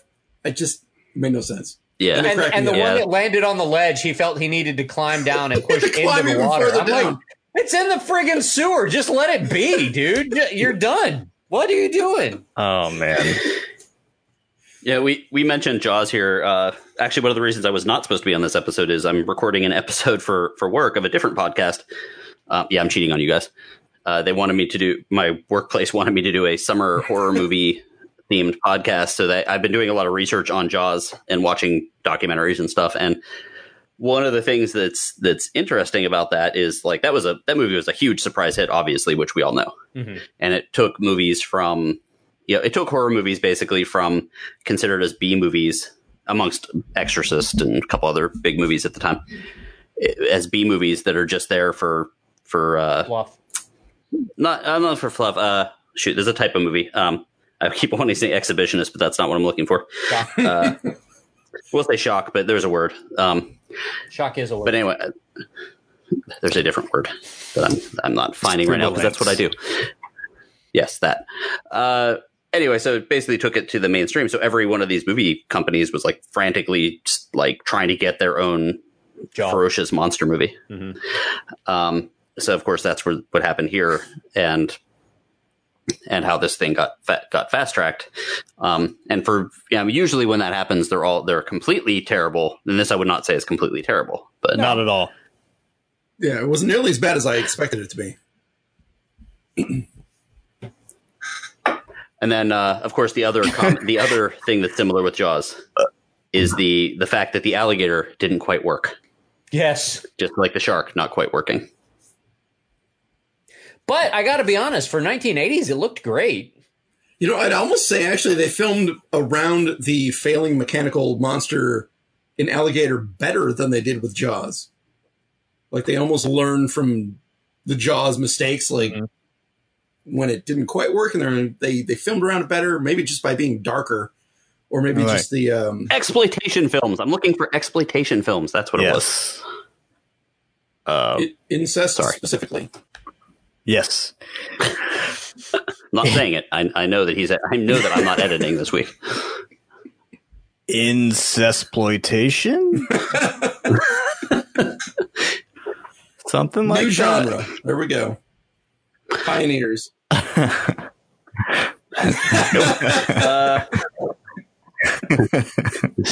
Said it again. Said it before. Say it again. Y'all got to download some Jesus. Jesus would like that too much. Y'all didn't mention the fact that the pet store owner's name was Edward Norton. No, that was the sewer worker that got killed. The sewer worker. I laughed every time they said his name. You were away from that. Yeah. Now because the alligator didn't work and because the shark didn't work, it kind of led them to have to do some creative editing and creative shots, to work around that, which is kind of interesting because today they would just be like, yeah, just film it without the alligator and then drop it in post. I mean, today everything's easy. They'll just do just CG every time. Yeah. Yeah. There's got to be something to do with the part where the alligator smashes up the car with the old man in it. And it's just the same three shots over and over again. And then the man is just sitting there. And then the next shot, he's like got his head in his hands and he's bleeding. I'm like, so is the alligator sentient all of a sudden and knows that this is the guy who like turned him into a giant alligator and this is the only car that he ever beat at all? Guess so. Like, why that specific car? Yeah. Very, very coincidental. I think that was so that they could get the villain payoff kind of thing. I agree. Yes, it was just very coincidental. Wasn't a very satisfying payoff. Yeah. But yeah, so I guess we got to the end of the movie here, and the alligator does burst through the city streets. Yeah, extraordinarily strong alligator. Spectacular so that fashion. kid ran off with the knife, which was you could tell, like The bread knife. What are you gonna do? And I'm like, don't do that. You shouldn't be running with knives. Yeah, the kid like runs in he the just house, runs grabs out the into knife. the Mom's crowd, like, huh? running with a big Billy knife. or whatever his name is. Come. And nobody says Poor shit. parent. It was And normal in that's 1980. how that was a scene. Yeah. I guess. And just kids running around with their mom's bread knives. To fight That's how we an played alligator. tag If you in the people aren't 80s. going to do it, I'm going to do it. That's the real manhunt. Kids. He played tag with a serrated knife. Gotcha. It was easy to tell who was it because they were bleeding. Yeah, there's that. Yeah, exactly. So they that shot when it breaks through the street. It was Either very that or an very old clear. It man was getting smashed in a car. Yeah, it was very clear. You know, obviously miniature set, whatever, and it just reminded me for some reason of the Rob. You'll know this. The other guys won't probably, but the American Werewolf Halloween haunted house when they when you turn onto the city street. Yeah, it looked like that. it did Because really it was so obviously like a set. I was like, oh, it just like brought me right back to that. And I wanted to go to Halloween Horror Nights. But that was also one of the scenes where I was like, all right, that was really well done, because I'm pretty sure that scene was a miniature scene that they had a real alligator climb through. Because I was like, that doesn't look like a robotic alligator. And if that is a robotic alligator, damn, that's really good for 1980. But yeah, I couldn't find anything It's about the that. only time their robotic alligator It was a worked. very well trained alligator. yeah, so it was a real alligator that busted through like a miniature scene, and I thought they did really great with the He scale. busted out and he said, "Hey yo." Ayo.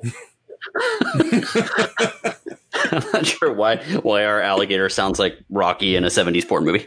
No, that's Razor Ramon. Because the alligator's name is Like, Ramon, hey, Greg. anybody got a bread knife? It's gotcha. Razor Ramon, and the alligator was nicknamed Ramon. Named Ramon. And I wrote down caught this you, fact Jimmy. too. I Thank got you. you. I appreciate that. I did write down this one fact that you also wrote down, but I'm taking it because it's my thing. Go for it. I know Ramon. which one. Ramon, the alligator, was apparently used after they finished making this movie. They donated it to the University of Florida, and they used this giant alligator on the field at Gator games at halftime and things like that. And pregame and stuff. And pregame, yeah, I looked for actual video of that. I could not find it, but I'm still going to keep looking. I want to know if they did it all the way through the 90s, at which point I might have actually seen this alligator in person. Although I very highly doubt that it lasted How long that did long. alligators live? It wasn't a real alligator. It was the robotic alligator. Oh, Jesus, Jimmy. I was Thanks for not keeping up. following that.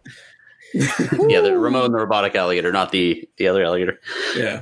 Oh, That thank was goodness. on the Feed stores. it toxic growth hormone. It's probably still alive today. So what else you guys got?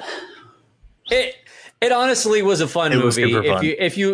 If you're a fan of the monster movie genre, this is not going to be one of your highbrow films. Mm-mm. I mean, it's going to be total 80 cheese monster fest with bad cliches and just a complete ripoff of Jaws, but it's still enjoyable. Rob, did you catch the nurse trivia about this movie? I did, and I did not know that people did not know that in the 80s. I thought that was interesting. Go ahead. Oh, the meds. Yep. Apparently at one point, the reporter is talking to the nurse, and she mentions that, oh, well, yeah, I had to give him his meds this morning. And he was like, what? What's meds? And I'm like, are you freaking serious? It's medications, you dumbass. But apparently that was just medical jargon in the 80s. I guess that was a thing back then, that people didn't really know the medical jargon meds meant medications. It That's should really have interesting. been. I read that, but I don't remember that scene. That was probably where I fell asleep somewhere in there. Yeah. Probably. It was a weird thing. Just like, what are you? Wait, And the Pretty bad. reporter was a total dick. Did anybody else catch that? Ass. He was like, "Oh, just like that time you let your partner die, huh?" And it's like, dude, we're not even talking about that shit. What the hell is wrong with you? Was it okay? I think almost everyone in this movie was kind of a dick. The Except nicest for person Ramon. was the alligator. Yeah, that's true. Yeah, the alligator had like a legit, like all of these movies we watch. I'm always sort of rooting for the monster. Yes, he I didn't think go- the love interest wasn't He didn't- really a dick. The girl, Nah, Yeah, Ramon. I don't think she Ramon. was. I think she was the female victim, so to speak. Yeah, Ramon's Yeah. just mad he didn't get to go to alligator school. Yeah, I would be too. it's that bitch's fault. They So promised him alligator school we're gonna do. Should we do our question? Not the give me 5 question yet. and a bus but the full of other one. incest.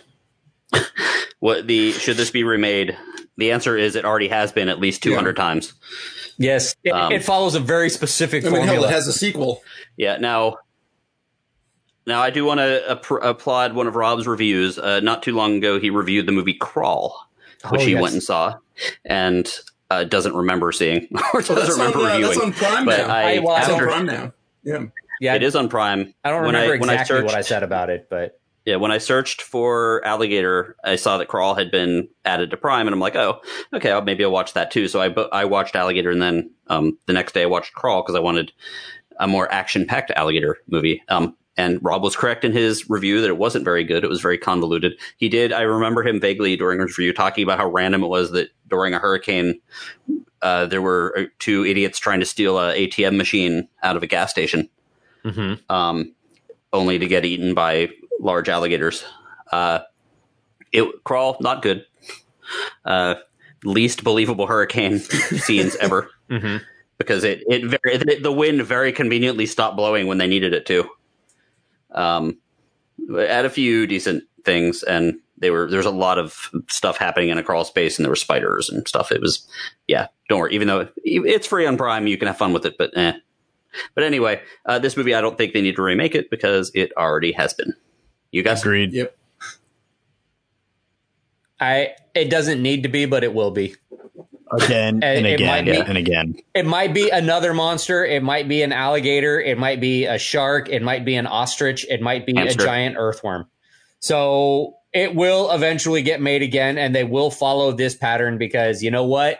This pattern makes decent. I mean, even us talking right here, this script makes decent movies. I mean, we enjoyed it. Mm-hmm. It was fun as long as you have the components that we're expecting to see in these monster movies. You know what? It's not going to be absolutely horrendous. Yeah, as long as you just have a whole bunch of people not listening to scientists, what could possibly go wrong? Oh, wait. Yeah. And I will say one of the facts that I did find about that is thank God we did not get a drunk alligator. You know what? Actually, that might have been really fucking funny. The initial script for this movie was set in Milwaukee, and the alligator had gotten so big because of beer that was draining into the sewer from a brewery. That was the initial plot line for this movie. Okay, And I would like to change my opinion. They do need to remake this movie, and they need to use the original script. there you go. There you go. That might have been really fun to review. Yeah. So, guys, I'm going to jump in here real quick. And before we do our top 5 question of the week, I need to make an announcement. Dun dun dun. Yeah, so you guys out there, you listeners, we actually have started a Patreon. It only took And us if you guys- 138 weeks. Yeah, we probably should have done it sooner. But, so the Patreon, if you guys are unaware, it's basically if you are listening to this podcast and you want to donate a little bit of money to us to basically help us with server costs and recording costs and bailing Rob out of prison costs, then That only happened once. yeah, well, you can donate a little bit of money through I still can't go to your patreon.com/. playgrounds. Give me Very some true. kayak Especially once kayak lessons. Yeah, get Jimmy some kayak lessons. No, basically, there are costs involved with doing a podcast. So basically what we have is our Patreon. It is if you go to patreon.com/giveme5podcast, you can donate as little as $5. And we will, there's a couple things that you do. So there's different tiers. If you donate $5, you will get invited to our super fun Discord chat where we talk about movies. We talk about products that came out. I know there was a conversation about a super cool Lego set going around, which Rob will talk about later, I'm sure. We will also give you opportunity in that Discord chat to know what movie we are going to be reviewing before the episode comes out, so that you guys, I know some people have mentioned to us that they would like to know what that is, so they can watch it and then hear our review afterwards. Also give early access to the top 5 list and the ability to possibly answer the top 5 list. So that's with your $5 donation. We're also going to do a special birthday episode for our patrons. Our $5 patrons, where you guys get to pick the movie that we watch, but it has to be a bad movie, and it can't be too bad of a movie. And we will do and we'll do a custom top 5 list that will be all about you. It will be completely made up. It will be offensive, but it will be your top 5 list. They also have a couple higher range ones. If you do that, you get access to our show notes. And you also get a t-shirt, which I have yet to design. So we also have a couple stretch goals here, you crazy people. These stretch goals, basically, if we get a certain number of donors, we will do some extra things for you guys. If we reach our stretch goals, the first one is actually $50. And that means not just one person donating, but if we get up to $50 range, we're going to do a special episode each month. It's a little more of a casual episode, but that will be just for patrons. And some of the stuff that will be on those episodes is just a little bit more further conversation. We'll reveal some of the top 5 things that didn't quite make it to our list. We'll do maybe some reviews that didn't fit on the show. There could be some sports talk. There could be some more video game talk, just random casual conversation, about an hour or so each month, specifically for the patrons. If we get to the $100 range, there'll be we will try to do an additional interview episode each month, and that will be available for all listeners, so that all listeners can know that you guys out there helped out. And there'll be a couple other things too. If we can't schedule an interview, we'll do like a classic movie. We might actually be able to pay people to come on and do interviews, because not everyone will do them for free. Yeah. So we can do that kind of stuff. And if not, we'll do we found that the classic movie reviews are not as fun as the terrible movie reviews or the more sketchy movie reviews. So, but we will probably do get some classic movies in there, movies that actually people consider good. We'll be able to do some of that stuff if we reach the $100 range, and so on and so forth. If we manage to get to 200, I have put up there that we will do a video show, like a video thing, or while we're recording, so you guys can watch and interview us then. And that being said, I would like to thank our very first patron, Mr. Alex Salamita. So thank you very much. Yes. We have not actually advertised the patron yet, but he signed up the next day after it went live. And I did mention, because he is a patron that is going to get thanked quite a bit, and we have to think of something offensive to say. But he is an attorney, and not every podcast necessarily needs an attorney. But then again, as far as I know, Rob is only on this podcast, so we do have our own attorney on retainer. Yep. Yeah, because of Rob. And to me too, really anyone but Jimmy, to be completely honest. Alec, you have heard Alec helped clarify some of the legal red tape that is currently happening with Friday the 13th on our Friday the 13th episode, which was very, very enlightening. And thank you so much for your contribution, sir. So he donated to our patron. So he will be getting to curate an episode in the very near future, and he will be getting that awesome shirt once I and Jimmy figure out what we're actually going to have on that t-shirt. So thank you very much. And for being a patron of unusual size. Yes. Now we are going to do what we actually do this show for. That is our top 5 list of the week. Rob?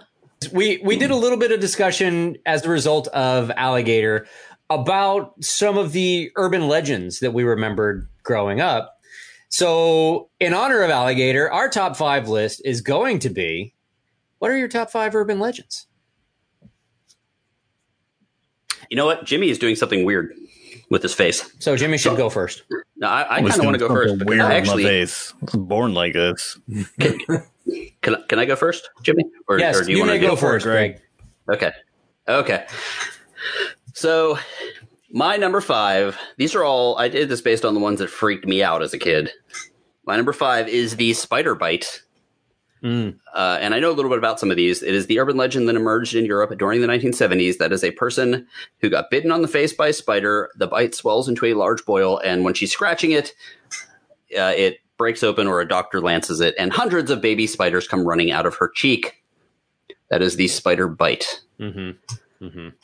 I've also got, this one disturbs me to no end, although for some reason it ended up at number 4. But the licked hand, which I'm sure you guys have heard of. The earliest this was actually found in print was February of 1982. This is a girl that lives alone. She gets a dog to protect her, and she hears about a killer on the loose in her neighborhood. She basically keeps her dog next to the bed, and she will always reach down and let the dog lick her hand to know that the dog is there and keeping her safe. When she wakes up the next morning, she finds the dog dead, hanging from the shower rod, and written in blood on the wall is "Humans can lick too." I heard that, but That about one free. feet. Like licking feet? Yeah. Yeah, well. You've really got to take away your house key from Rob. That's Or else Jimmy's that's just fetish. going to keep happening. Yeah. So, no, the licked hand thing, that freaked me out. Although, even when I first heard that, I was like, well, how did the killer know that she would put her hand down there for a dog lick? Like, that was the part that kind of threw me. But anyway, number 3 is the babysitter. That is the call is coming from inside the house where, the girl When a is stranger freaking calls. out. Yep. And it's urban legends, actually dated back to the 1960s, about a teenage girl babysitting who receives telephone calls from a stalker. She calls the police. They trace the call. They say, get out. The stalker is saying stuff like, check the children, that kind of thing. And, of course, the killer was calling from inside the house. The killer in the back seat, that's another one of the ones that freaked me out, which is the woman that gets gas. The crazy person basically follows her in their car, flashing lights. And it turns out the crazy person wasn't actually in a separate car flashing lights. The crazy person was in her car, and the person in the other car was trying to tell her that. And the one that absolutely to this day still freaks me out, and you could find YouTube videos of stuff like this where people are driving down a desolate road and see someone standing on the side of the road, the vanishing hitchhiker. Mm-hmm. Someone picks up a hitchhiker very late at night. It usually is some version of someone in like a prom dress or someone in a nice fancy clothes or something like that. And they tell her, or they tell the driver to go to a certain location. When they go to the location, they turn around to let the person out of the car, and the person is gone. And that always freaked me the hell out. Still freaks me the hell out. That's my number 1. Number 1. Well, I'll go ahead and go next. And there are a couple of similar items on my list. My number 5, though, is going to be don't ever park next to a van with no windows. That was one that I won't to this day. My dad used to always tell me It has that. lots of windows. Number 4 was, but it also has curtains. number 4, number 4, And Kirwin's. Kirwin's. Speaking of Kirwin's, my number 4 is going to be the Hermit in the Woods. I don't know if you guys ever had one of those, but we certainly did. Hermit in the Woods either stole away children and ate them, or something equally as vile. Number 3 is going to be the Vanishing Hitchhiker, or the ghost alongside the road. Number 2, the killer in the backseat. I always check to this day. And number 1, I still will not do it. That's a Patreon tier right there. Is I'll go in the bathroom and say Bloody Mary the 3 times, whatever it was. That one always freaked me out. I'd have sleepovers. We'd go in there and be like, we're going to do it. We're going to do it. We'd chicken out after like 2. Mm-hmm. So still Bloody Mary / Candyman. Nice. That is a good one. Thank you. I'll do mine. Rob, Kirwin, who we got? All right. So Go ahead, when I was Kirwin. looking up urban legends, mine went a little bit different direction because it said like urban legends are like a modern folklore. So I have kind of some different ones on mine. So my number 5 would be like the Amityville Horror. Okay. Which is like that classic haunted house. Ah, nice. You know, devil haunting kind of thing. My number 4 is a combination of the Sasquatch and the Loch Ness Monster. These things, like, you know. Yeah, exactly. The Sass Monster? The Loch Squatch. A sassy Loch Ness Monster. The Loch Squatch. My number 3. I'd watch that movie. The Sass Monster meets the Loch Squatch. Who directed Alligator? We get them on board. What a good Bigfoot movie. Okay, so my number 3 probably dead was one that I remember when I was dead. a kid. The razor blades or the poison in your Halloween candy. There's always like some story like, oh, there's someone in the neighborhood poisoning your candy. Because the best place to murder people is from your own house, obviously. My number 2. Yeah. Kirwin has put way too much thought into this whole murder 2, thing. The Betty and Barney Hill alien abduction story. That was the first one of the modern alien abduction with the gray aliens. My number 1 actually jumps in with Jimmy, the Candyman or the Bloody Mary.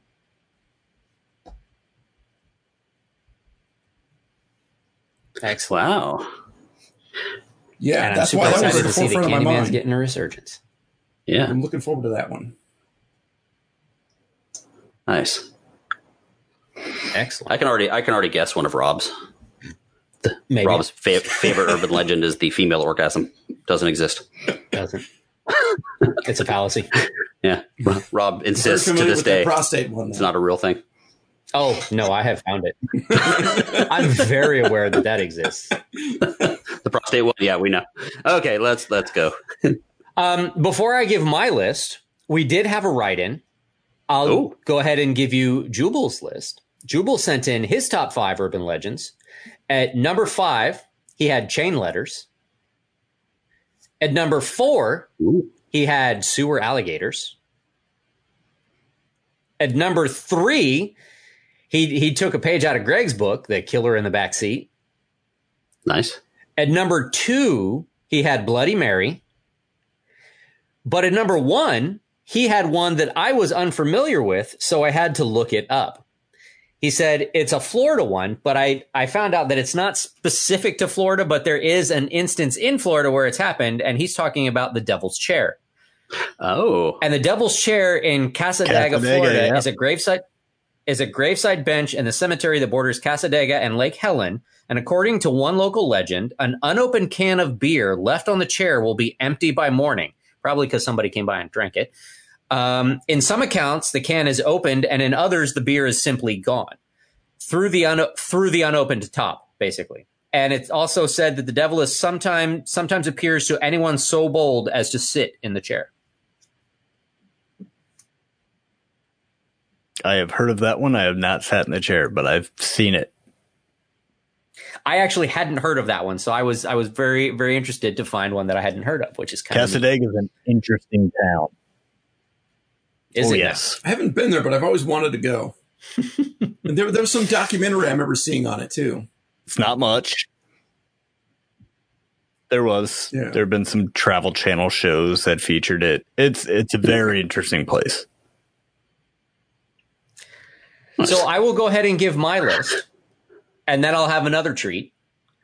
But my list is going to start off with I think a slightly more recent one. I hadn't heard about this up until recently, but are you guys familiar with the Stairs in the Woods?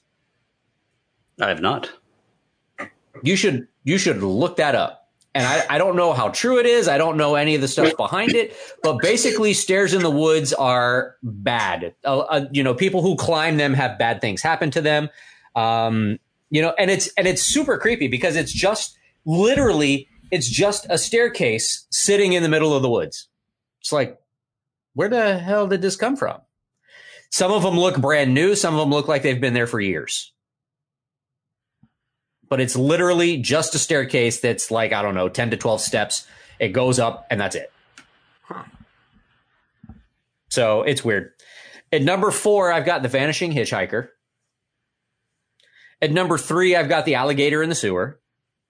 At number 2 is one that I don't think was mentioned. I don't know how much of an urban legend it is or how much of just a story it was, but I think it had partly to do with Candyman as well, but that's Hookman. Do you remember the story of Hookman? The young lovers making out in the car, getting home to find out that, an escaped lunatic was out, and they found a hook like hanging from their doorknob or embedded in the trunk or something. Yeah, I mean, they just left before they were like murdered. Yeah, or in some versions of the story, one of the people from the car is found with their fingertips like grazing the roof or something. One of them gets out and then disappears. They're like hanging from a tree above the car, bleeding onto the car, and their fingertips are scraping the roof of the car. Mm-hmm. But my number 1 is Bloody Mary. Man, Bloody Mary was so not a thing for me. It was one that we were all like familiar with growing up. So that was going to be my number 1. I think honestly, this is the reason why like that never affected me, because I only heard about it later in life, because like much later in life, because what am I looking for? I didn't have any friends growing up. Well, yeah. So like I didn't. You're like, oh, we did parties and sleepovers. Yeah, middle school, I didn't go to parties and sleepovers because I literally had like one friend back then. In elementary school, I had one friend as well, and we didn't do that. We talked about baseball. So, like, I literally didn't. In fact, I saw Candyman before I heard about Bloody Mary. Oh, same here. That's why mine was Candyman and Bloody Mary. Yeah, we've all now said the words way more than 3 times. By the way. Yeah, but we weren't looking into a mirror. Our monitors are kind of reflective. No, it doesn't count. Well, the monitor had to do with the ring, and the ring was kind of similar to that as well. Yeah, there we go. Nice. But I do have another treat. We do have one more list that was written in, and he gets the place of honor because the person who wrote in this list is our very first patron. Oh, excellent. So Alex sent in a list. And I thought he got a place of honor because he was murdered by a woman that came out of a mirror. Well, that's the urban legend that didn't make his list because he was unable to finish making the list. Gotcha. Yeah. Okay. Og! He wouldn't write Og. It's a legendary black beast. Sorry. At number 5, he's got Pop Rocks and Coke. Oh yeah. Does everybody remember that one? Yeah. The legend was that if you mixed Pop Rocks with Coke, that your heart would explode. Yep. There was an alternate version of that, whereas that's supposedly what killed Mikey from the Life cereal commercial. Yes, I do remember that. Mm-hmm. At number 4, he had Bloody Mary. At number 3, he's got always being told to stay out of the pool for 30 minutes or you'll get cramps and drown. It's true. At number 2, he had Mr. Rogers was a Navy SEAL assassin. He said people actually believe this. And his number 1 is that Friday the 13th is unlucky. He says he was born on Friday the 13th, so the truth of this legend depends on who you ask. And interestingly enough, do you know where the Friday the 13th, one of the theories where Friday the 13th got its start was? I actually don't know. Was it medieval or was it? It was. Where did it get its start? I'm actually intrigued about this because I have to cover Friday the 13th in that podcast too. One of the theories was that Friday the 13th started with the dismantling or the destruction of the Knights Templar. They were, I don't remember if the order went out or if they were mass executed on Friday the 13th. It was one of those two. But it had to do with the Knights Templar and their dismantling by King Philip and Pope. God, I want to say Clement V, but I'm not sure that's right. It's actually really interesting. See, it's this kind of information that you guys would get on a special episode if we have enough patrons, hint, hint, that will, support that kind of episode.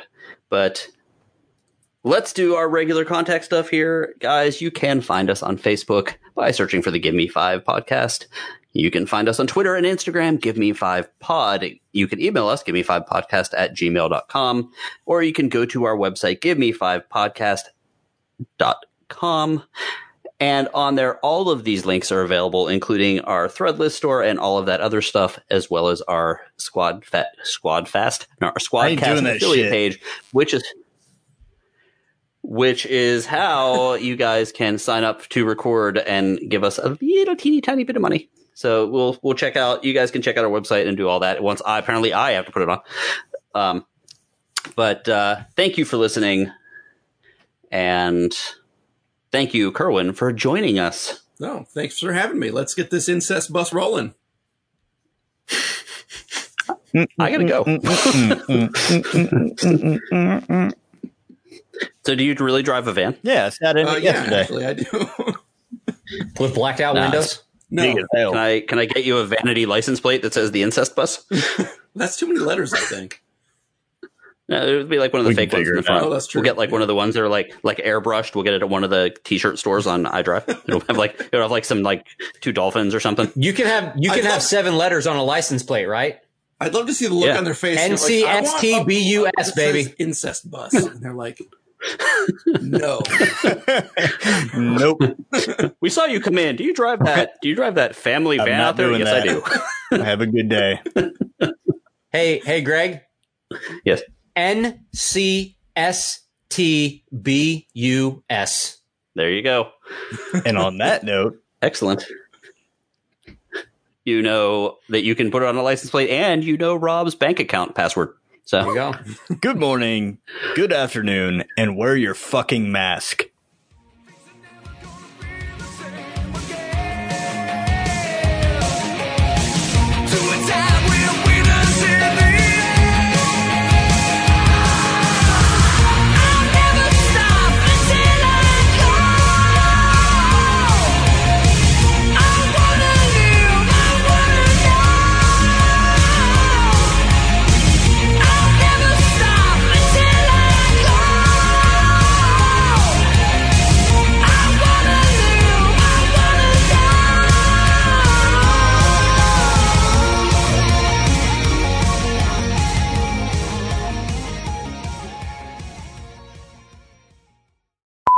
And Greg will show you his balls. What it's just going to be one of the pictures I took of Greg's balls. It is in fact not going to be that. What it is going to be, though, if we reach the $50 range, we're going to do an additional. Thank God, you guys, you're killing me. I hate you all. If you guys reach the Greg. Wow, I wish I had the ability to mute other people. If we reach the $50 range, these nuts. There's going to be a lot of editing here. Yeah, good thing Jimmy is the one editing. Or no editing at all. One of the two. There's going to be. I was trying to keep it short. Stop it. I hear a cat. There's a cat right here. Should feed it to an alligator. This is Nice. Okay.